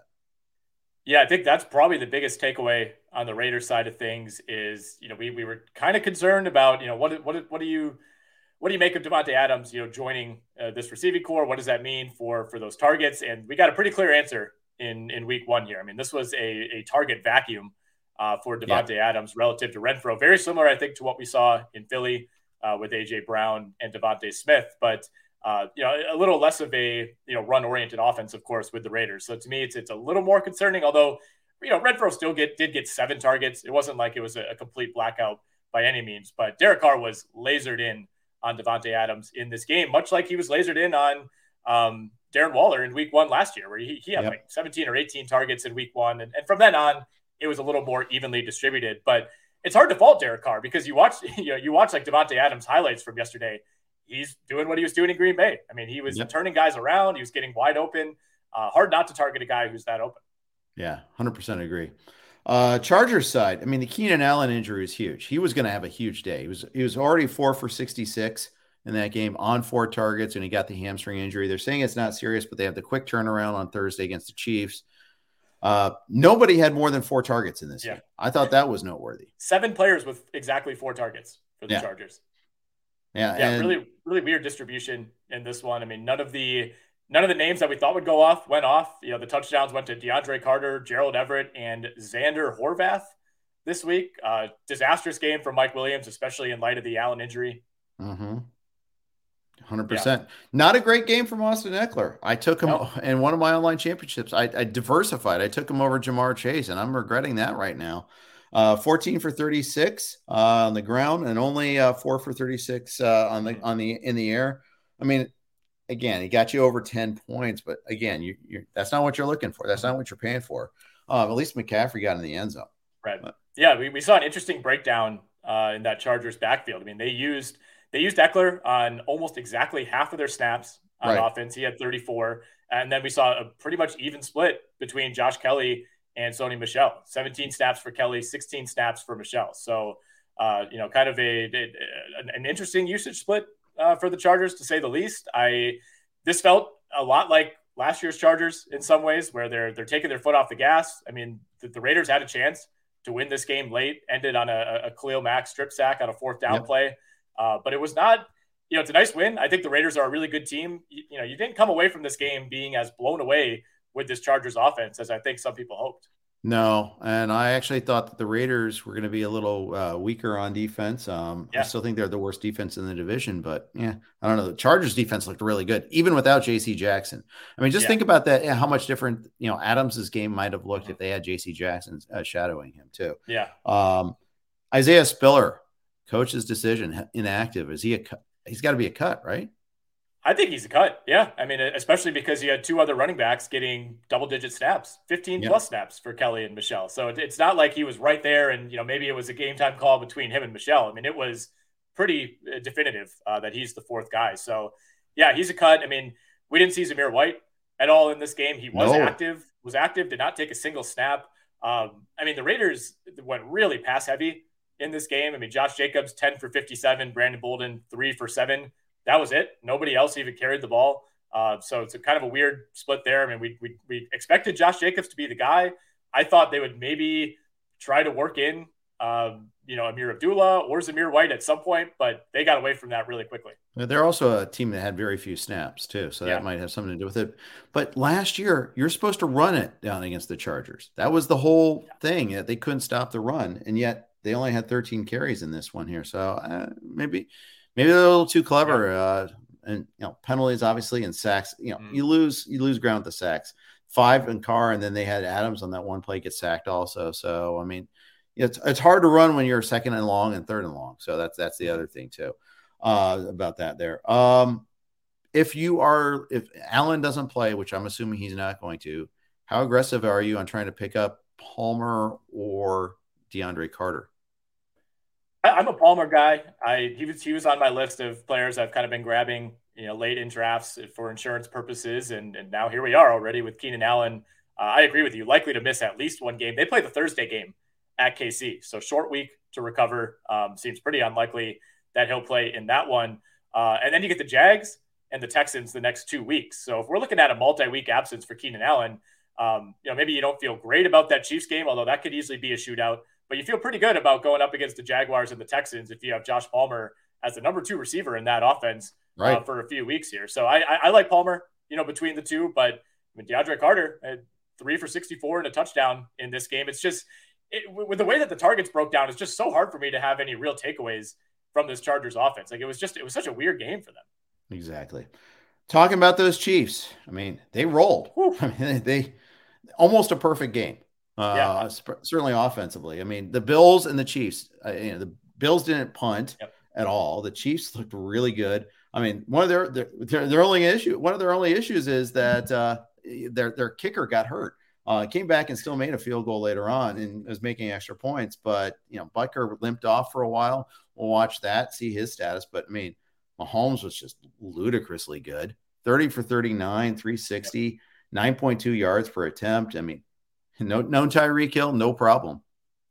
Yeah, I think the Chiefs and the Bills, like you said, those are the only 2 teams that I came away universally impressed with in week 1. There are other teams that won games, but there's some sort of caveat. I mean, there are very few negatives that you could poke holes with this Chiefs game. I mean, this was a thorough domination from wire to wire. It felt like Mahomes could have ended the game with 7 touchdowns if he wanted to. They were back to looking like the Chiefs of old in terms of just being able to do whatever they want on the offensive end. And Mahomes himself told us this week, it's going to be a different guy. I'm going to be spreading the ball around. That is exactly what he did. 5 touchdowns, 2 of them went to CEH, 1 of them to Kelsey, 1 to McCole Hardman, 1 to Jody Fortson, a name I got to admit I was not super familiar with prior to this game. But even despite not getting in the end zone, still a productive day from Juju, 6 for 79, MVS, 4 for 44, even Sky Moore had a long catch. So, I mean, virtually everybody in this Chiefs offense, especially Mahomes and Edwards-Helaire, you come away feeling good about. Even Pacheco got in the end zone late. Yeah, 12 for 62 on that one there. But, yeah, they didn't even need to run the ball that much, but they still ran it well when they did. Yeah, I mean, Sky Moore only 1 target. That's a little bit of a concern if you have him, but you can't really start him like that. But that's definitely a, I mean, it's hard. You're picking nits. So many things went well that it's hard to criticize a whole lot there about exactly what happened on that side. On the Arizona side, I mean, they're a mess right now. Arizona, which we talked about, they're kind of a dysfunctional team. They had a lot of injuries going into this one too. No Rondale Moore, no Hopkins, obviously. Ertz was playing hurt. Defensively, they were missing some key guys that came to roost. But I mean, they just couldn't stop. They couldn't get the defense off the field at all. They just couldn't stop them at all. Yeah, it's hard in some ways to say if the Cardinals were as much of a disaster as they looked, because it's just such a nightmare matchup in week 1 with all those injuries having to go against Pat Mahomes. But we're going to find out quickly because they play the Raiders on the road in week 2. They get the Rams in week 3. The way they looked on Sunday, they're not winning either of those games, even with as bad as LA looked in their openers. So, I think if you're a Cardinals fan, some of your worst fears about how this season could go, I think were confirmed in week 1. And you got guys coming back, but I don't know, man. I mean, Hopkins is going to miss a good chunk of the year. And some of the other guys coming back are difference makers, but they're not that big of difference makers. Yeah. Raise your hand if you had Greg Dortch as leading him in targets in week 1 there. 7 for 63, 9 targets. He was fine. Did a good enough job. I mean, but that's not. I mean, and that's also a function of missing a couple of receivers. But I mean, AJ Green's just a non-factor. I was hoping maybe early on he might be able to produce with everybody out, but it didn't work out. Hollywood Brown did score. He had that going for him there, but he also is going to draw a ton of coverage. Yeah. That's just going to be one of the factors of life here, I think. Yeah, he's in a really tough spot. I think he's probably the guy who suffers most with Hopkins out, just the way that they're going to be able to blanket him. And I will say, if there's a silver lining for Rondale Moore owners, Greg Dortch is kind of a similar type of player. He goes, like 5'7", 170. If you say, like, all right, if Greg Dortch could have this kind of game, why not just sub in Rondale Moore? He plays that role. Maybe he does it even better. But even then, you're kind of grasping at straws here. This was a tough opener for Arizona. And like we said, I mean, they could be staring 0-3 in the face pretty easily. Yeah, we got 2 more tough openers coming up here in a second, but I do want to answer a quick question on Twitter. Not on Twitter, but in the forum. Rendon asked, do you trade Javonte Williams for Debo? I mean, honestly, this is just a question about what do you need more? I mean, I think I prefer Williams, but just barely. I mean, Debo did everything we expect Debo to do. So hard to be disappointed with him. I think if Debo doesn't have the fumble, that game maybe is completely different. Maybe he even jacks on another score. I mean, that was deep in Bears territory. He still looked like Debo, though. I mean, that touchdown that he had, my goodness, I don't know who it was for the Bears that he just ran over at the goal line. But yeah, like you said, I mean, Debo does a lot of his work on the ground, but he has the wide receiver designation. So it depends what your roster needs. And I would say maybe ask us again in like 8 hours and we'll have a better take exactly. on Devontae Williams. As we see Williams' usage. I'm very hesitant to be like, yes, trade Devontae Williams. And then he goes for 155 tonight. Yeah.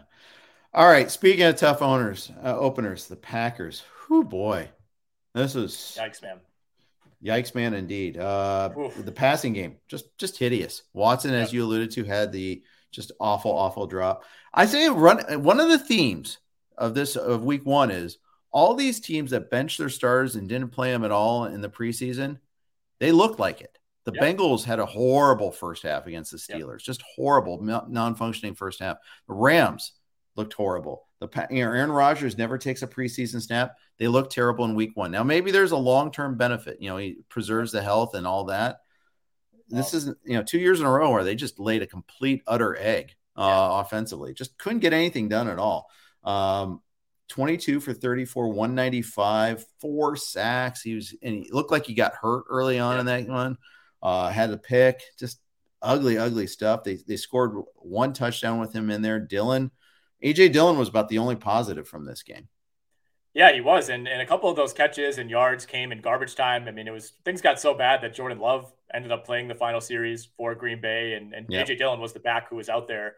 So he did pad some stats a little bit in garbage time, but it all counts the same.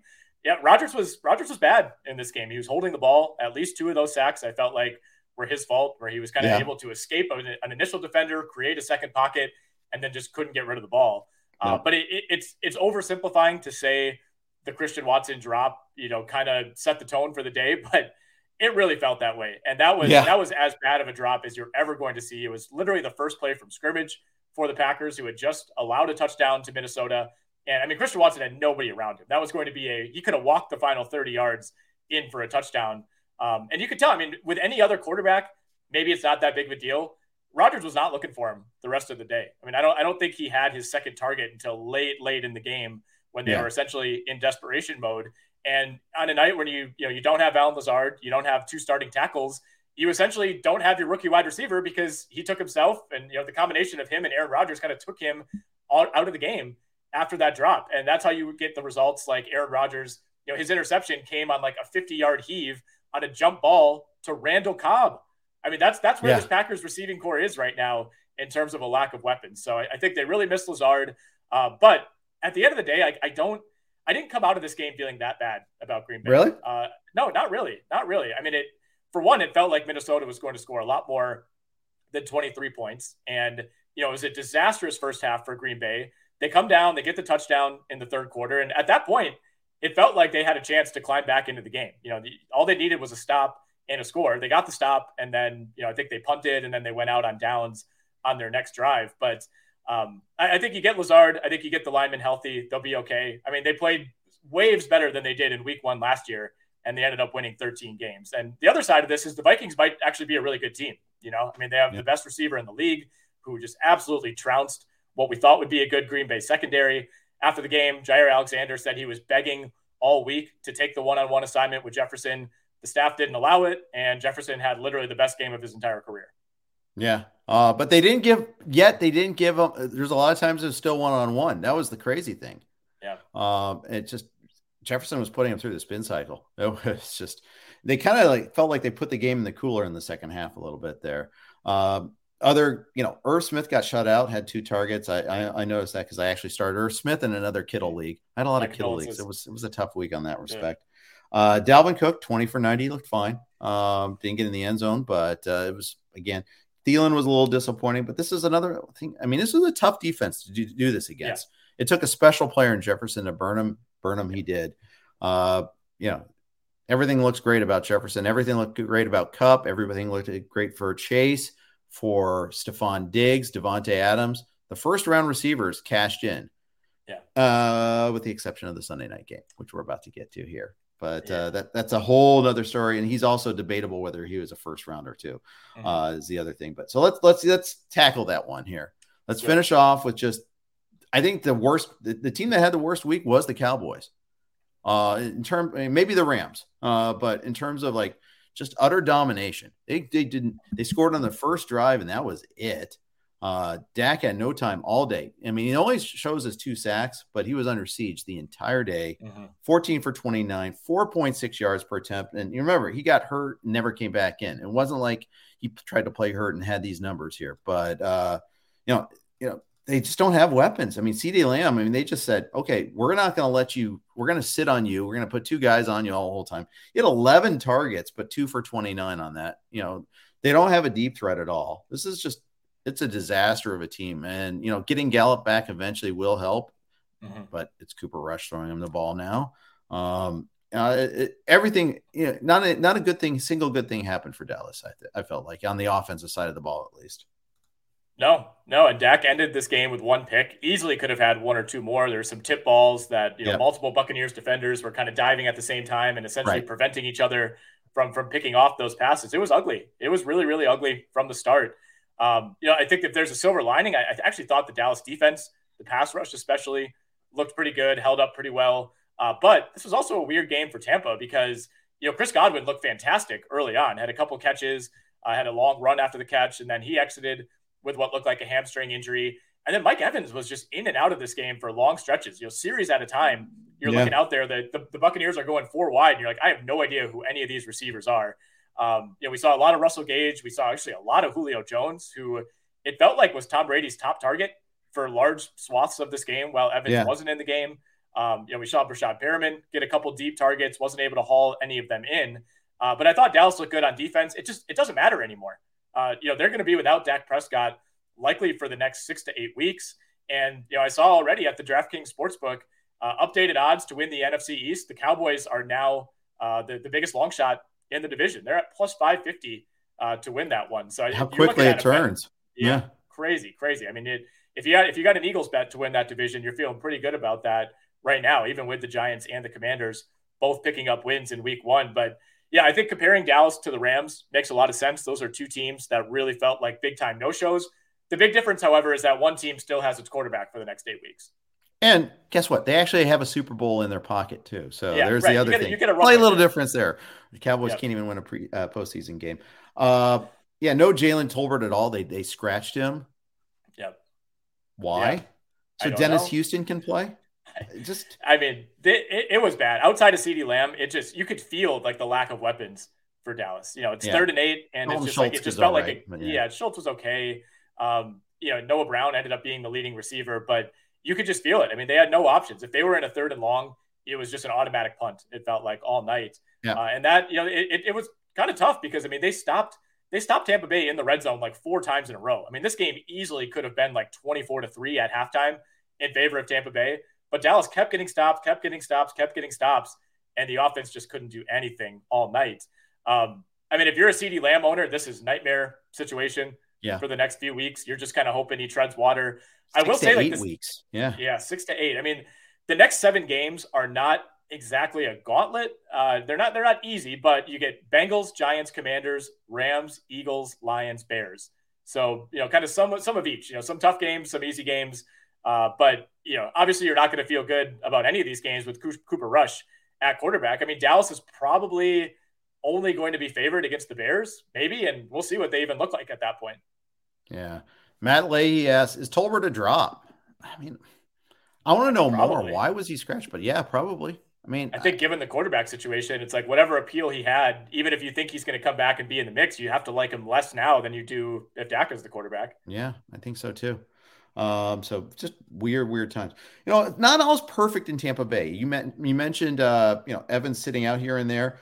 Chris Godwin suffered a hamstring injury in this one here, and I saw plenty of people on the medical side of things suggest that that's correlated with the knee injury he's coming back from. So, yep. Yeah, I don't like that. I don't like that at all. I thought the offensive line struggled at times to protect Brady, for that matter, too. You mentioned that they got those red zone stops. Micah Parsons just had himself a game. I mean, he was playing all over the place there. Had 2 sacks. I mean, I some of that's Micah Parsons being awesome. Some of this is that the Bucs, I mean, they have had offensive line injuries, had another one in the game. Their left tackle got hurt. So it's not all perfect on their side of things either. No, not at all. And I think were big-time beneficiaries of Dallas just not being able to move the ball. Like I said, I mean, Tampa was unable to finish drives consistently throughout the night. And, we also saw their fill-in left tackle, Donovan Smith, get hurt in this game. That just, made matters worse as things went along. Although, some of those third down sacks in the red zone, it was just Micah Parsons being unbelievably overpowering. I mean, he wrecked this game in the first half for Dallas, but I like the way that they used Mike Evans, who clearly was not himself in the second half of this game, but they basically just saved him for big time plays or big drives. Like the 1 touchdown drive they had, they used Mike Evans on a 2nd and long. They had him in there on a 3rd down. He went in, caught a nice slant, kind of used his body to shield the defender. And then he's in there for the touchdown play that he pulls in, kind of a diving, falling backwards, one-handed catch in the end zone that no other receiver on this roster probably makes. So despite having, no Chris Godwin for more than half the game, Mike Evans being hampered, they still found a way to get this one done. But yeah, I don't think if you're the Buccaneers, you didn't, if you watched this game last night, you didn't come out thinking like, wow, the Bucs are great. It was more like, oh my goodness, the Cowboys are a disaster. Yeah, that's exactly how I feel about that one there too. Any other parting thoughts before we sign off? I know we've been pretty exhaustive here. No, I mean, that's the thing about going game to game. You don't miss a whole lot. Like I said, it's just a tough weekend overall, for me personally, starting with the Badgers, going down to Washington State, and then the Jaguars just ripping my heart out as usual. But very much looking forward to week 2, looking forward to doing Guess the Lines on the XM show. And I'm just glad we're rolling. I mean, we could go for another 2 hours if we want. It's so nice having content to discuss. Yeah. I had the Northwestern Cincinnati Bengals exacta rip your heart out weekend there. So that was fun too. Fumble at the goal line on one, and the Bengals we already discussed. So moving on. All right. Well, I do have one quick note, since we did just talk about Chris Godwin. Tom Pelissero of NFL Network just tweeted out 47 seconds ago that he suffered a hamstring strain and will, quote, likely miss some time. There's optimism it's not a major injury, but Godwin could be sidelined a few weeks. And remember, Godwin has a long history of hamstring problems too. Remember, there was the year where he had a severe hamstring injury, missed the end of the season, missed like 4 or 5 games in a row. So this is something that's obviously a big concern there. All right, we'll sign off with that. I was going to say my last note for the pod, I guess, will be if you're in a shallow league and Julio Jones is bouncing around out there, I think there's going to be a couple weeks here where he's going to be really useful. I thought he looked great. Everything you hear is that he's running. They said he was the fastest player in camp on this team. If Godwin misses time, if maybe Evans misses a game or 2, there's going to be a little runway here for Julio Jones to prove himself. He's going to take a big leap in my rankings. That's for sure. Mm-hmm. All right, everybody. Thanks for chiming in. Really appreciate all the comments and questions in the forum. And we'll be back at it again next Monday with week 2 reactions. And of course, catch us Monday through Thursday on SiriusXM. We are on from 8 to 10 Eastern time. That's 5 to 7 Best Coast time. Hopefully you can tune in, and thank you guys. Appreciate you. Without the ones like you, who work tirelessly to keep things running, everything would suddenly stop. Hospitals, factories, schools, and power plants, they all depend on you. No matter the weather, emergency, or time of day, you're the ones who get it done. At Grainger, we're here for you with professional-grade industrial supplies. Count on real-time product availability and fast delivery. Call, click Grainger.com, or just stop by. Grainger, for the ones who get it done.